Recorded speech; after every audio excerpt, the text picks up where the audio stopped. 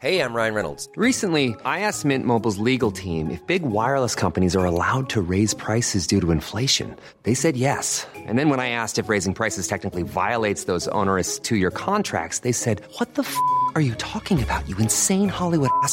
So to recap, we're cutting the price of Mint Unlimited from $30 a month to just $15 a month. Give it a try at mintmobile.com/switch. $45 up front for 3 months plus taxes and fees. Promo rate for new customers for limited time. Unlimited more than 40 gigabytes per month. Slows full terms at mintmobile.com. Ever catch yourself eating the same flavorless dinner 3 days in a row? Dreaming of something better? Well, HelloFresh is your guilt-free dream come true, baby. It's me, Keke Palmer. Let's wake up those taste buds with hot, juicy pecan-crusted chicken or garlic butter shrimp scampi. Hello Fresh. Stop dreaming of all the delicious possibilities and dig in at HelloFresh.com. Let's get this dinner party started.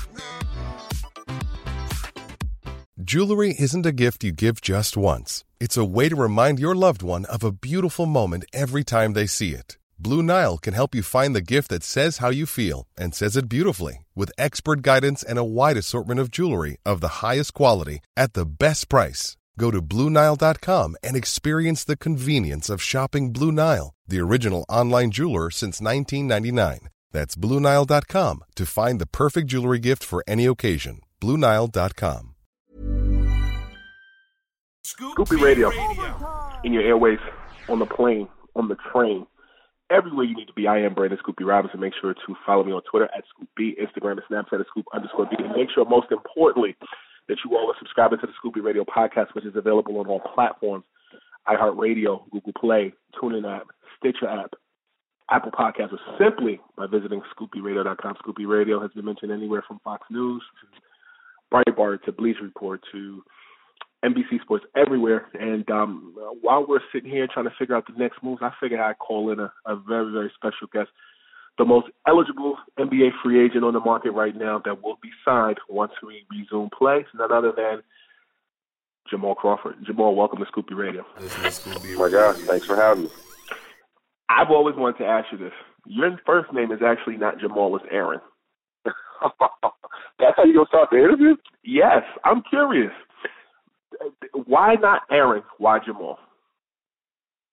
I just never fit at Aaron. Even though that's my first name, like my mom will call me Aaron Jamal if she's trying to get a point across, or my wife if she's trying to get my attention.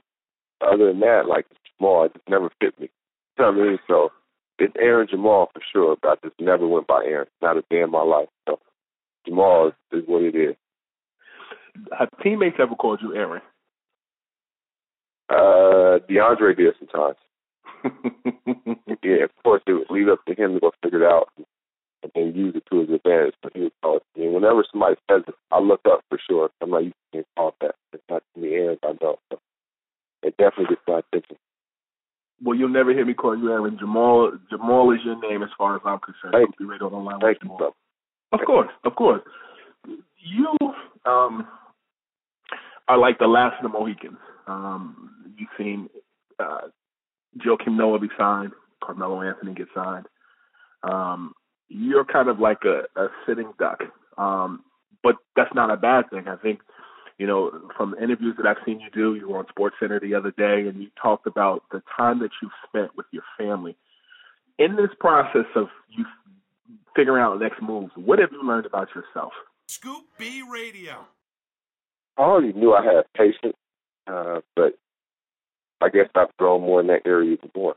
For me, everybody knows me knows my whole life, especially hooping, it revolves around that, one way or another. Even if I'm not hooping, people can see I'm hooping every day somewhere. That's my peak. I mean, even my family, they know those 2 hours a day, that's where I'm, away from everything. I'm just locked into the hooping no matter where it's at. So that part has never left, even though I'm not hooping in front of people right now. I'm still hooping everywhere, every random gym I pop up and work on different things and do different things.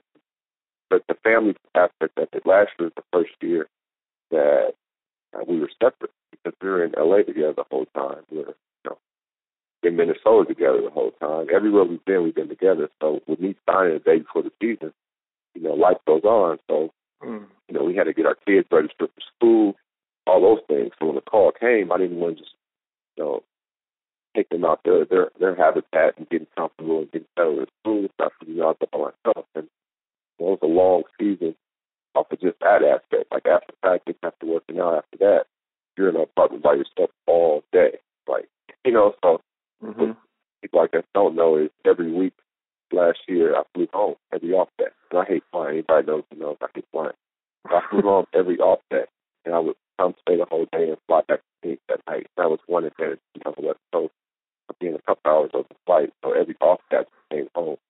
And, that was one of the sacrifices I had to make. Going on last day. So, Jamal, you talked about the Phoenix Suns. I checked you out in Brooklyn. I think you guys were on a back-to-back. That was back in December when you guys played, and you got more point guard duties at that game. When I looked at your skill set on the floor with that young Phoenix Suns team, number one, I saw a mentor. Number two, I also saw a guy. You reminded me a lot of Chicago days, your Chicago stint, where you played a lot more point guard.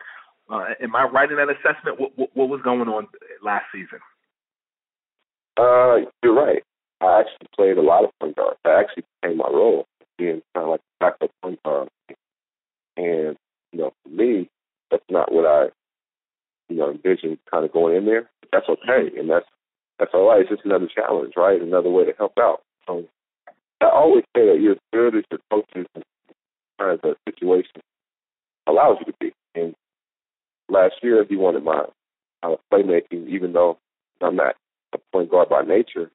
Just being in different situations, seeing different situations, he felt comfortable with me kind of orchestrating and making plays. And for me, I'm like, okay, it's a different challenge. You're going to mentor a lot more. You're going to, handle the ball a lot more, set people up a lot more. So with that, I was like, I'm not really focused on my own scoring. I'm trying to get guys scoring.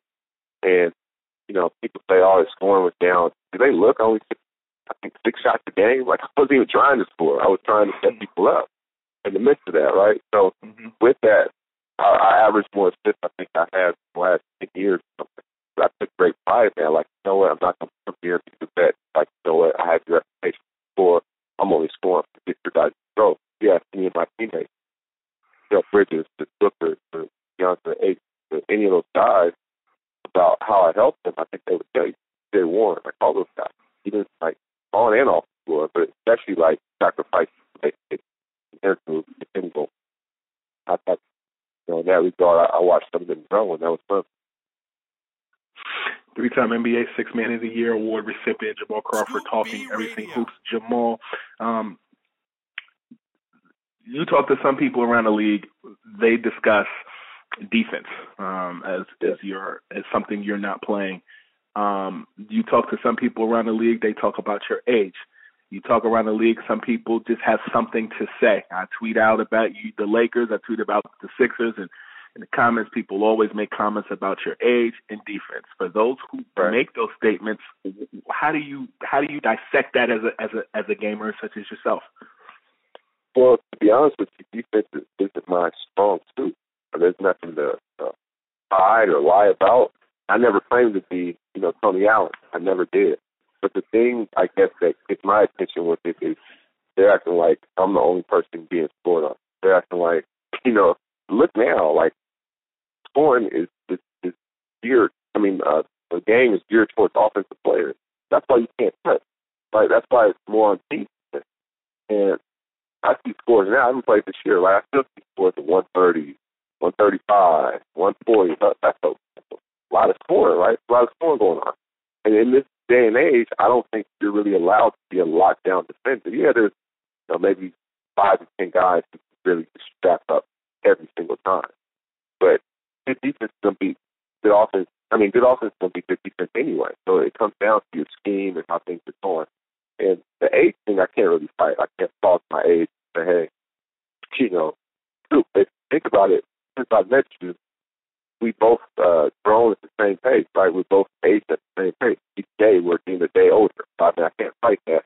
I think age is only really an issue when it shows up. If you can't say, he's averaging 8 points and his age is a factor. No, my situation, my role wasn't 4. But if you say, okay, 4, that's the whole thing with the 50-point game. I understand it's point game. I understand that. you can't tell me somebody who scores 50 points on any team can't average double figures if it's in the right opportunity, if that opportunity is given.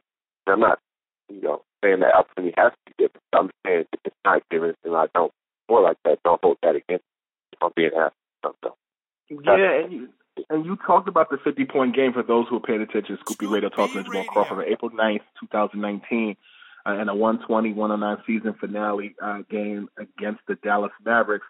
You made NBA history by recording 51 points, and it's your fourth 50-point game to date. More specifically, at 39 years old and 20 days, you broke two NBA records. You were the oldest player to tally 50-plus points.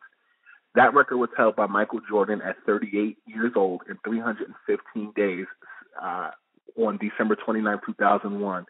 You were also heralded as you scored the most points scored by a player not in the starting lineup. Nick Anderson did that with 50 points on April 23rd, 1993. And during that game, you shot 18 of 30, which is 60% from the field.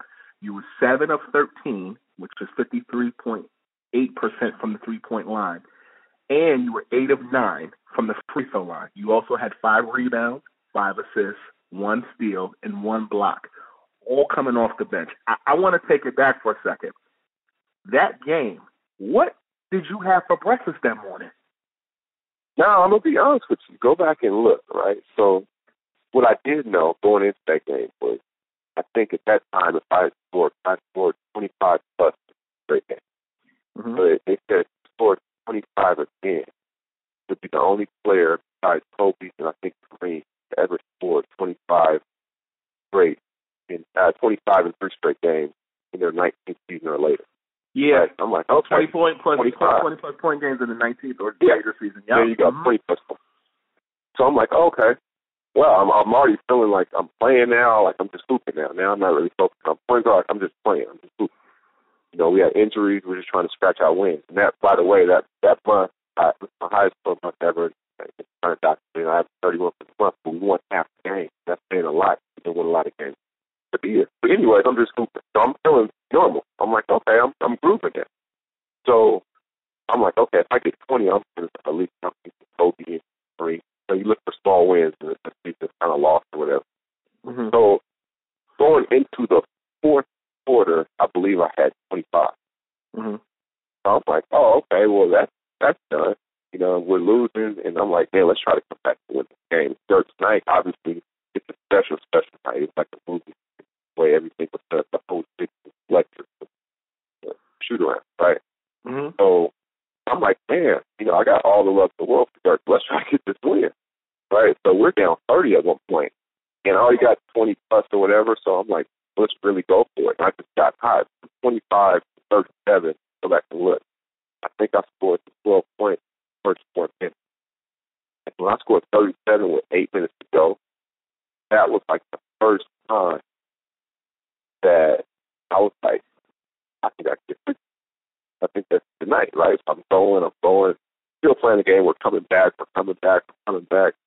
And we get to, I think, 5, like 4 minutes left. At that point, I got like 42, 45. I knew it was a 50-point game then. And, truth be told, that's the only time I've ever scored 50 points in golf. Go back and look at one of the 3. So I was a little upset by that, but it was bigger than me and bigger than that. It was Dirk's final home game. And it's Gary Payton, if you ever interview him, he'll tell you, pregame, I told him he was there with Nico from Nike and a couple other people. They were all there for Dirk. And I'm going to put on a show tonight. Watch. It's the way of mine. I'm like, I'm going to put on a show tonight. And when I told him that, I didn't even know what it became. So I was already feeling good. I already felt like I was just hooping. And I was like, I'm where I would have been. You mentioned Kobe Bryant. I remember when he passed away, and I texted you, and you said, man, I'm not ready to talk about Kobe Bryant yet. Yeah. If I may, where were you when you found out about his passing? So, the little backstory of that. So I never said this. So, I was at my son's basketball, and my son one of his teammates has a sister, and his sister and her father, who I talked to, was actually going to the Mamba Academy that week. And so he told me that on Thursday, he's like, hey, I'm coach this week. I'm be down there with my daughter. I'm like, oh, that's my guy. Tell him I said, what's up? Like, cool. So that's Thursday at practice. They practice being up that weekend basketball tournament. Sunday comes, and he's there with his daughter in California, and his wife runs up to me. She's like, here, take this phone call. And we were in the gym at my son's tournament, at his son's tournament. And she's like, take this phone call. And I'm like, all right. So I take the phone walking out. And at that moment, the first thing I think is, oh, I keep bumping into Kobe. Kobe's on the phone with me, say what's up. So she like, take this call. I walk out the hallway. And he told me what happened. And this is before it hit the wire. When he was actually on site. And so when he happened, it was like I got hit in my heart. I couldn't believe it. And he let know me as well, knows I'm not a really emotional person. Like, whether I score a basket, whether something really bad happens, like I'm not really emotional. So when my wife, and she told my wife, she's like, hey, go check on him right down the hallway. And my wife came up and said, what's wrong? And I told her, and her mouth stopped. My heart just sunk, and then I walked back in the gym. I'm bawling. Like, people looking, I'm bawling, crying. Like, I couldn't even control it. Just in the gym. Even my son, his teammates are looking like, Dad, what's going on? Like, bawling, crying. So I'm trying to hide it, and then it's just, certain moments I think about it again, it just comes out. This was that Sunday. So, yeah, I was at my son's basketball game. I've really taken a step back and just, you're more at liberty to speak about this because you played against Michael, you played against Kobe. This is not an either-or question, but honestly, in talking to different players, a lot of people have said to me that they feel like Kobe was like the Michael replacement in the sense of like that feeling you got when you watched Michael when Michael was no longer playing. You played against both. You knew both. I guess my question for you is, like, do you see it that way? Like, where does Kobe fit in the lexicon of basketball when you're talking about the greats? So go back and look this up, Scoop. This is no lie. This is 2012 or 13. And Kobe came to my pro-am. Mm-hmm. And when I introduced him, now go back to 2013, when I introduced him, come out, to the crowd, I said, this generation's Michael Jordan. You can go look it up. You can go anything. I said, this generation's Michael Jordan. And at the time, people were like, where's Jamal? Is this like, big publications like this Jamal? Do you guys agree with this? Like, is he crazy or what? So I've always viewed him as this generation's Michael Jordan. I feel like there's only one Michael, but I feel like there's only one Kobe. Michael to me is the best player ever. But Kobe is the closest thing I've ever seen to him. And I think for people that are younger than me, who grew up watching Kobe, I understand when they say Kobe is their favorite player ever. I get it. Because they weren't, old enough to be Michael, and this is what they're saying. So I get it. And, he was just out of this world. Like, he was out of this world competitive. He was out of this world skill-wise. He was brilliant. Like, he was everything. He was everything. And he had such a giving heart. Like, it wasn't to the point where me and him talked every single day or anything like that. Mm-hmm. But it was always, we did text, and it was always respectful and always, like, the utmost respect. But I'm just glad, out of one positive, people saw his heart. Like, after all, they saw how giving, but that was always him. Like, when he came to my program, I asked him last minute, right, and people trying to shoot him off or rush him off. He was like, no, I'm going to watch the ball play. He pushed back his plane. He brought his family with him. Like, he brought all them with him as well. His daughter, wife, like, no, I'm going to watch. He had every reason or could use any excuse to leave to get out of town and not to play. But he came. And that's like some of the things that people don't see that he does for giving people. His inspiration will last forever. Like, literally past lifetimes will last forever. Are you still a gamer? Yeah, absolutely. 1,000,000%. I had Shaq on the Scoopy Radio podcast recently, and I asked him this question, and I'll pose it to you. For NBA 2K21, do you think, A, there should be a cover B, do you think there should be a Mamba's moment in the game? Oh, without a doubt. And like when I listen to Shaq's podcast, you might want to keep that one under wraps until you get it all dialed in. But no, absolutely. And I think people would be so excited about it, for sure. Yeah, I think you're right. I think when you take a look at NBA locker rooms, I have the pleasure of being around during the Jordan era, as young as I am, but also being around during the Kobe era. And I remember seeing Jordan sneakers in people's lockers, and then now in the same vein, seeing Kobe sneakers. You look at Tobias Harris's locker out in Philly, and it's filled with nothing but Kobe sneakers. Do you think Michael was ahead of his time? Do you think he set the standard for sneakers? And who do you think takes the baton after LeBron? Good question.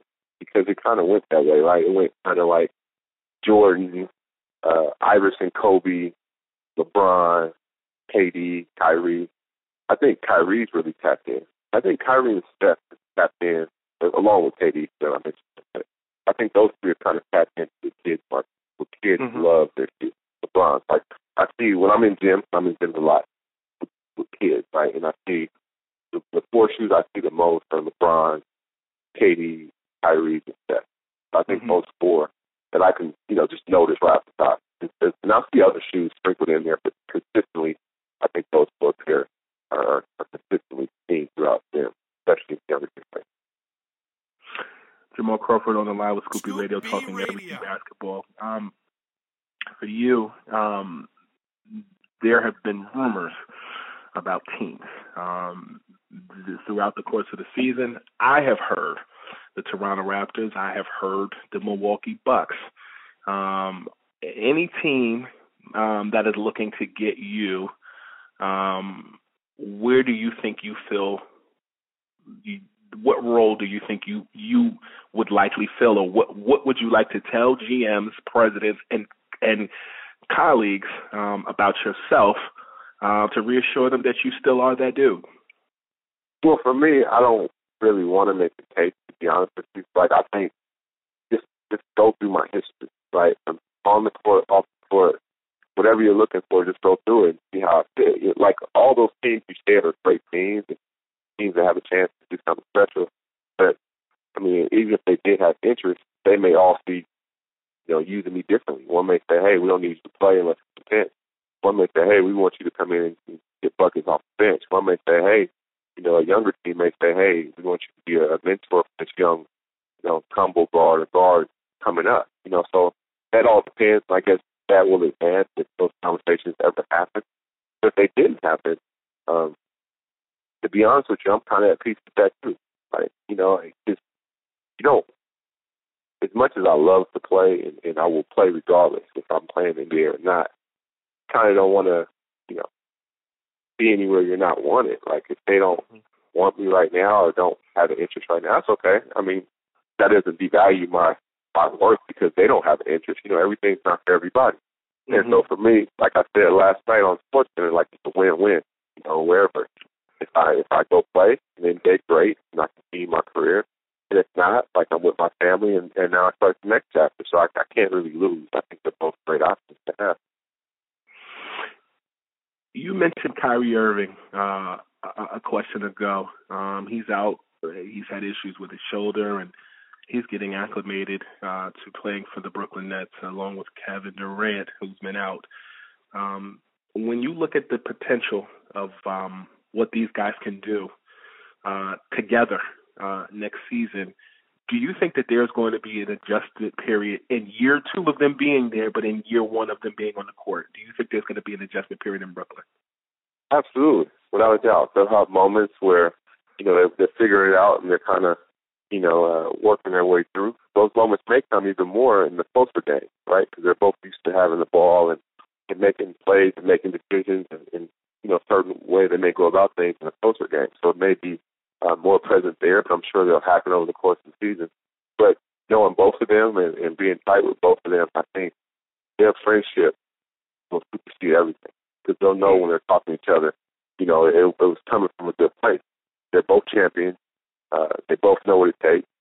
And they both knew that this could happen when they talked about teaming up.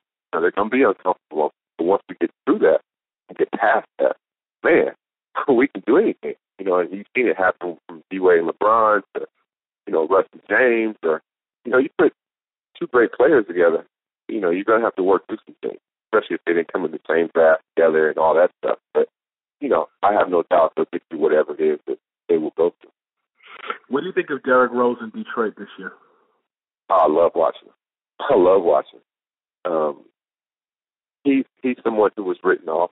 He's someone who was, I think people didn't, give him the proper respect on his name. So, different places and different situations. This guy is just absolute monster. He's a Hall of Famer. I mean, he's just unbelievably fun to watch. He's such a genuine person. So I always root. I always root. So, I'm like his biggest fan, to be honest with you. Like, I love watching him. I love him as a person. And it just solidified what he already knew. Think about that. Like, he knew that he was this D Rose all along. Mm-hmm. Whether he was in Cleveland, whether he was in, Minnesota, whatever, getting waived from Utah, people don't know that. Like, but he knew he was this same guy all along. And he just had to be other critics and do whatever and find his zen and his peace to get back to the place where he's like, okay, when I get my chance, I'll show you. And he's done that. And I couldn't be happy. Carmelo Anthony told me that throughout his whole process of him figuring out his next move, he spoke to you. You guys spoke about just next moves. And he spoke highly of you, on record about just why he feels as though you should be playing. And I guess my question for you is, what have you seen from Melo in Portland that has shut all non-believers down? Oh, him just having that pop, him being a big shot taker, a big shot maker, him bringing that presence. And people don't understand that part of it. Even if he's not scoring that particular possession or that particular game, or whatever it might be, that particular quarter, the defense is so aware of him. And with that, it allows the team, to basically play 4-on-4 and have more space because, you have to know where Melo is. And I couldn't be happier for him. Like, even with my process, right, he said it in one of his interviews, it's hard getting up every day working out, not necessarily knowing if you're going to get a chance to go back out there, So, with that, even some mornings or some days I'm like, man, I love the game, but why am I doing this extra work right now? There's nothing really on the other side of it. And when I was starting to lose faith, he kind of restored it. Me and him signed. He's out the league for 15 months. And I had no doubt he would have the success. It was just about him getting a chance. And he got a chance. He got a team that played his style of play, because you can look as good or as bad depending on the system you're in. Melo's not just a three-point shooting guy or a guy who's just going to get the rim every single time. He plays mid-range. It sets up everything else for him. And that's the foundation of who the game is. And Portland plays that way. So it was a perfect marriage. And they needed him. He needed them. And it's been great.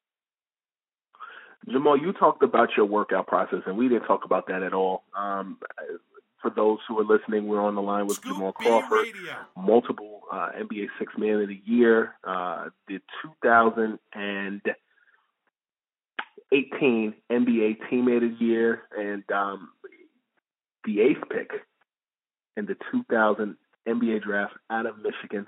I'm curious to know what your daily schedule is like as you're waiting for that call. Well, for me,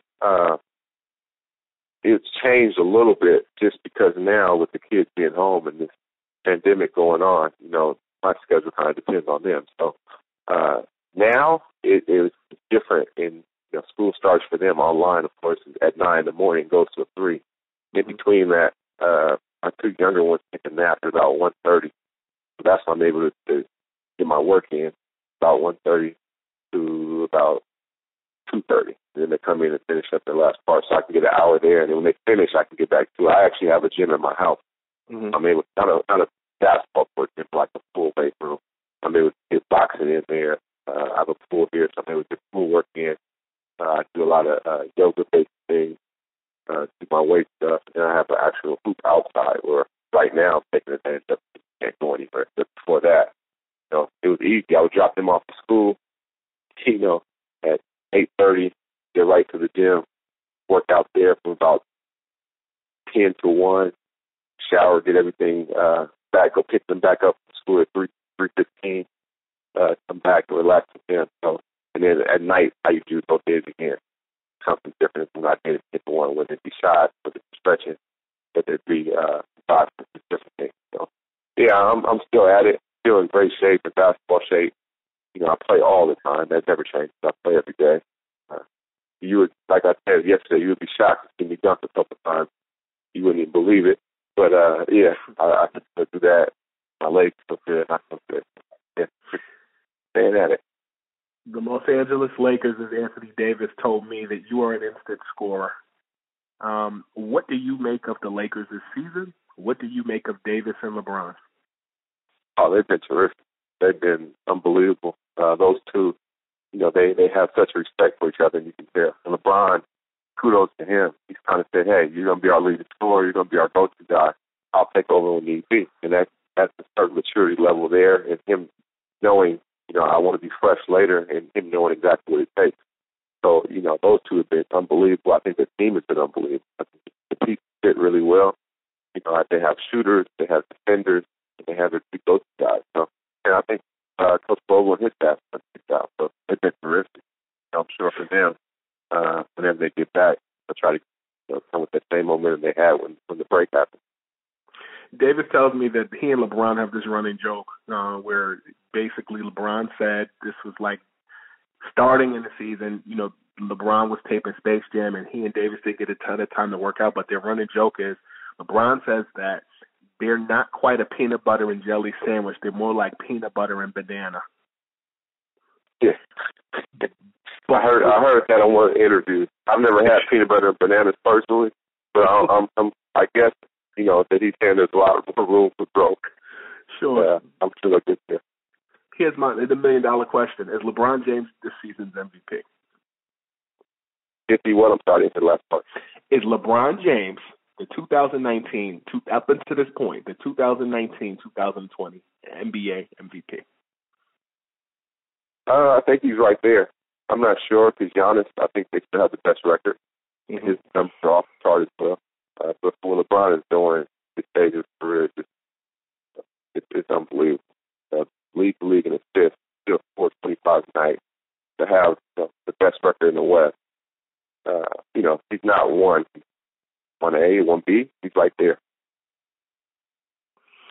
The Philadelphia 76ers have had issues with injuries throughout the course of the season. Joel Embiid, Ben Simmons, and more. Have you gotten, obviously you being friends and former teammates with Al Horford, knowing Matisse Thybulle, and being teammates with General Manager Elton Brand, have you gotten a chance to actually sit down and watch any Philadelphia 76ers basketball games this season? I watched a couple of them early on, especially. But I'm not gonna lie to you. After what happened with Kobe, I still to this day have not watched a full game. Like I watched bits and pieces, but it was like a part. That was a weird deal, man. It's like a part of me that's left in some ways. I don't know. I haven't watched the whole game since January 26th, but I watched bits and pieces of a lot of games. Yeah, I've seen them early on, and you know, for a while, and I think even now, they're struggling on the road. Like they really cannot figure out that road thing. But they play well at home at first, and then I still think they're, you know, a little inconsistent right now. If you ask me, I think Toronto, Milwaukee, maybe even Boston is right above them just because they're so inconsistent on the road. They obviously got to get healthy, and then that's a major part for sure. How old were you the first time you met Michael Jordan? The first time I met him, I was 20. But my dad had actually told me going through the draft process that he liked my game. And I'm like, Dad, come on. Like, this is before social media. How would you even know that the greatest player ever likes my game?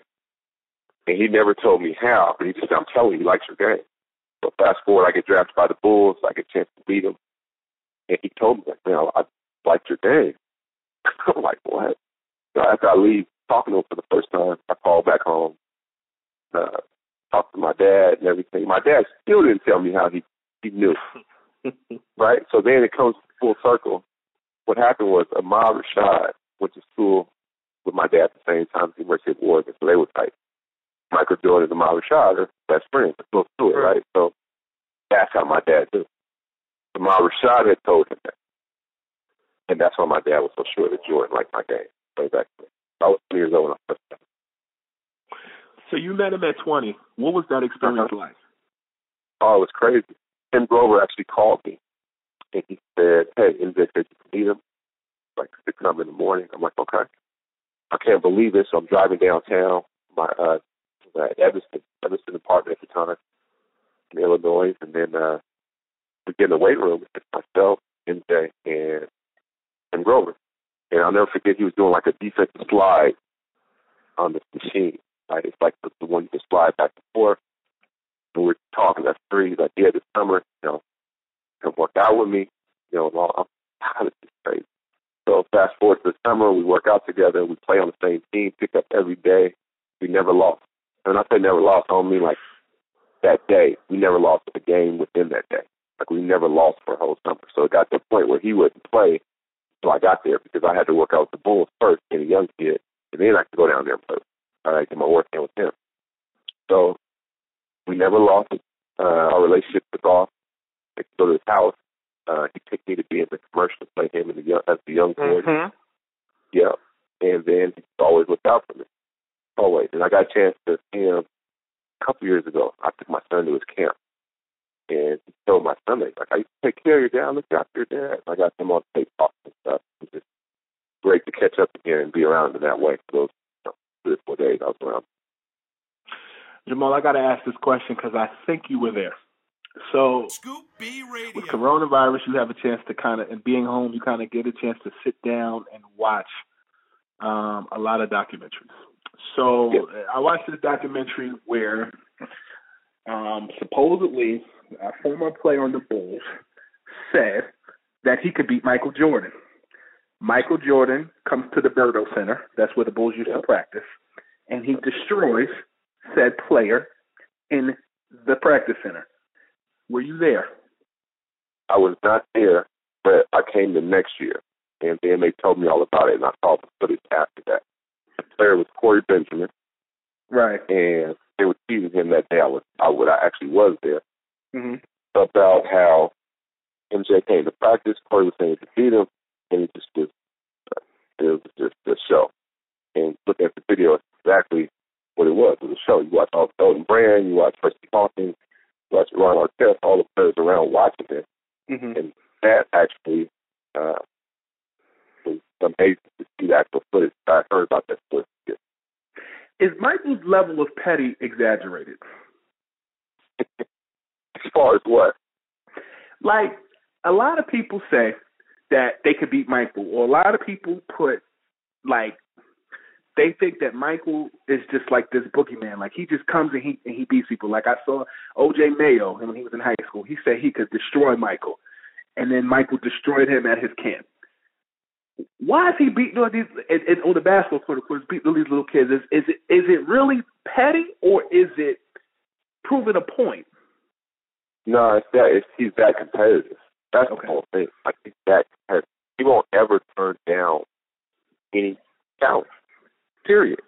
It could be anything.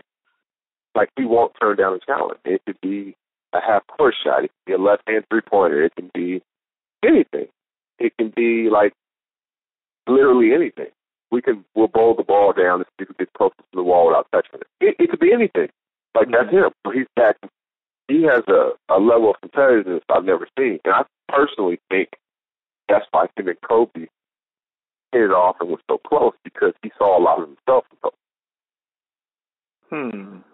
Yeah, and I think that's why. Like, he saw the competitiveness, he saw the drive, he saw how much Kobe cared about the game.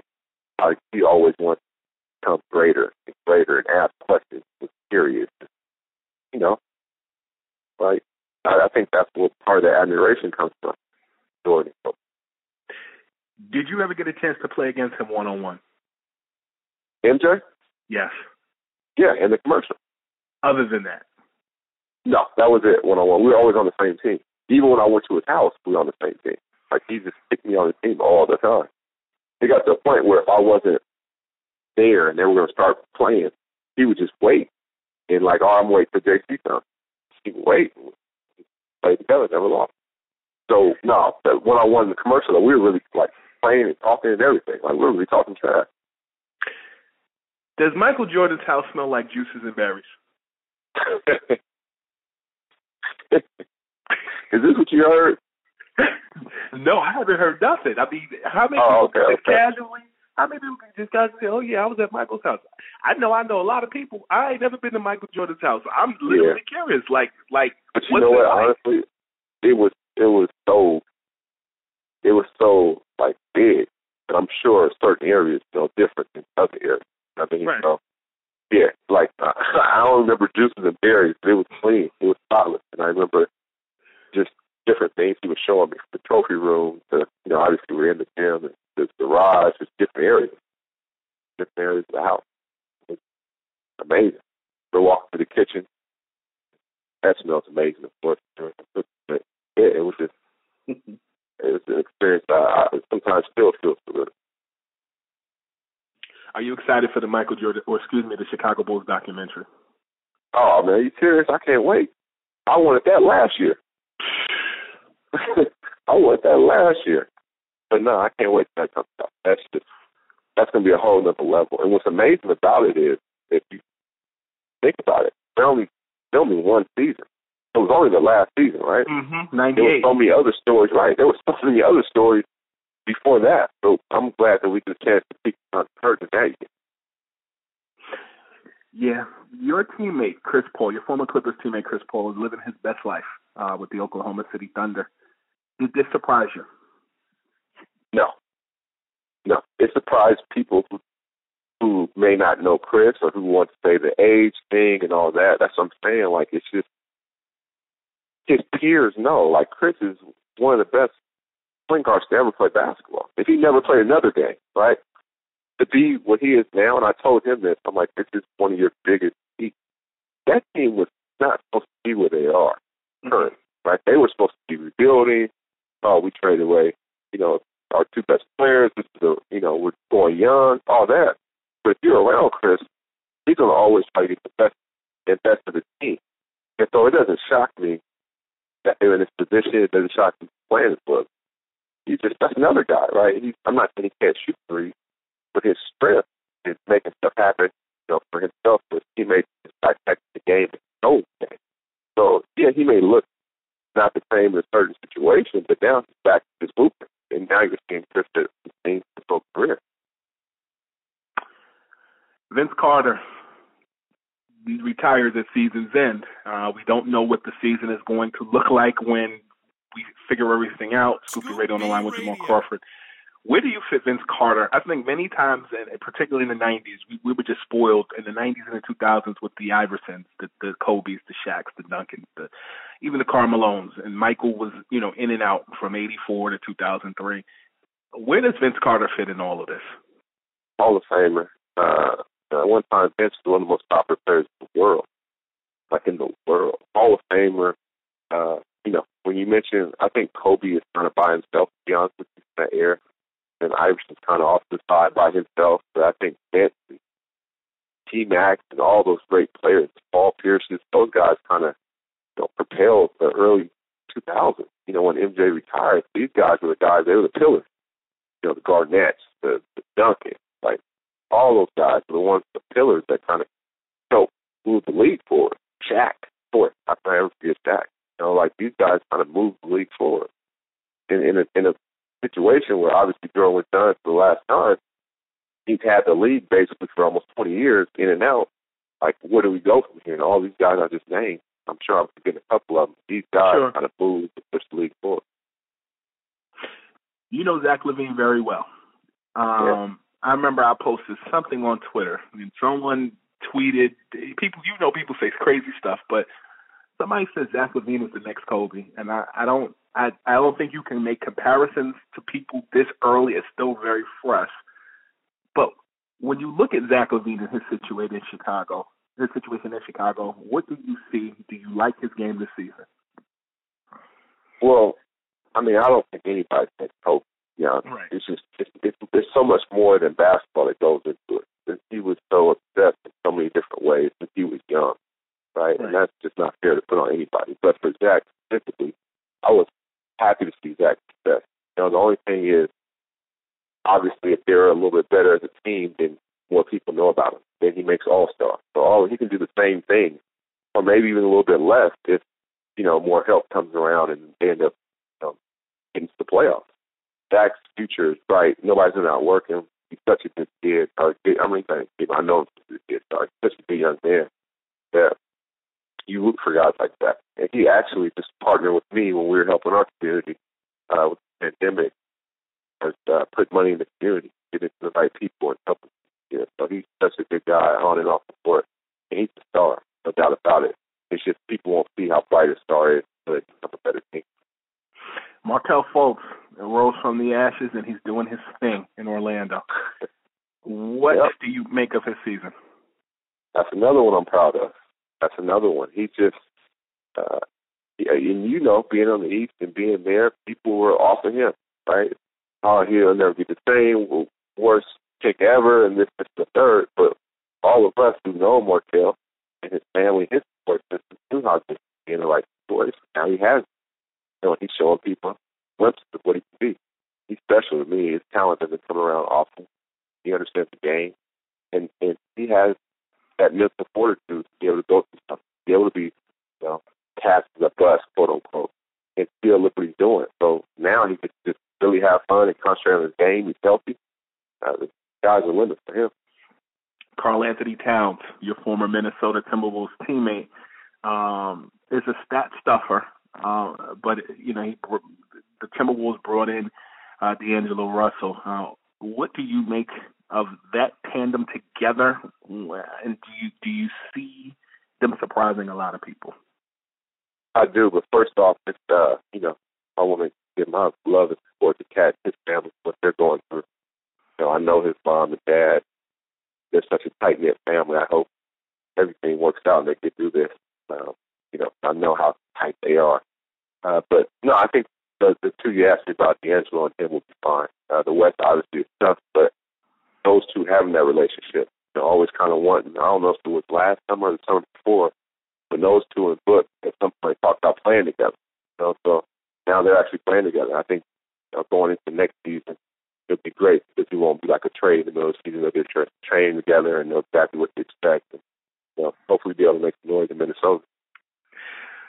Jamal, I'm gonna let you go in a minute, but before I let you go, you know, you've been slacking on Twitter a little bit. No, best friend just told me that yesterday too. You know what I'm talking about? No, I don't. You haven't tweeted another day, another opportunity in a while. I have not. I'm not gonna lie to you. This pandemic has kind of threw me for a loop, man. It really has. Like, you know, it's tough. Obviously, another day is another opportunity, and I have to get back to it. But it's kind of threw me for a loop, and I've kind of just really been not most of my tweets, but a lot of my tweets have been about that, trying to get information about social distance and things of that nature. Just highlight the older players. But yeah, I got to get back on it. You're right. Yeah, as they say in Philly, you drawing. You got to get back on there. I got to get back on it. No doubt about it. Mr. Crawford, you are off the hot seat, sir. I appreciate it. Thanks, Scoop. Always. Scoop B Radio.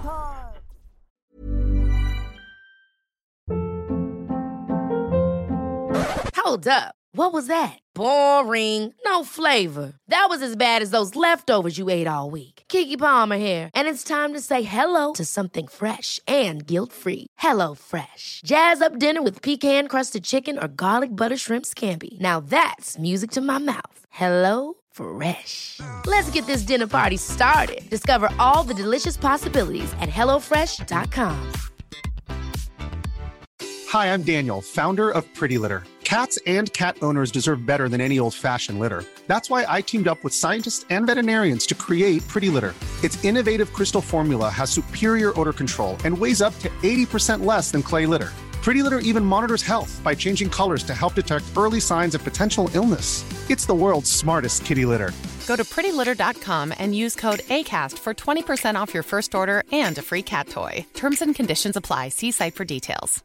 Hey, folks, I'm Mark Maron from the WTF Podcast, and this episode is brought to you by Kleenex Ultra Soft Tissues, your ally to help tackle your allergy symptoms this season. I love the change of seasons, but nobody loves pollen and all those other things floating in the air that make you sneeze during this nice weather. Kleenex Ultra Soft Tissues are hypoallergenic and allergist approved, so fight back against watery eyes and runny noses without worrying about irritating your skin. For this allergy season, grab Kleenex and face allergies head on.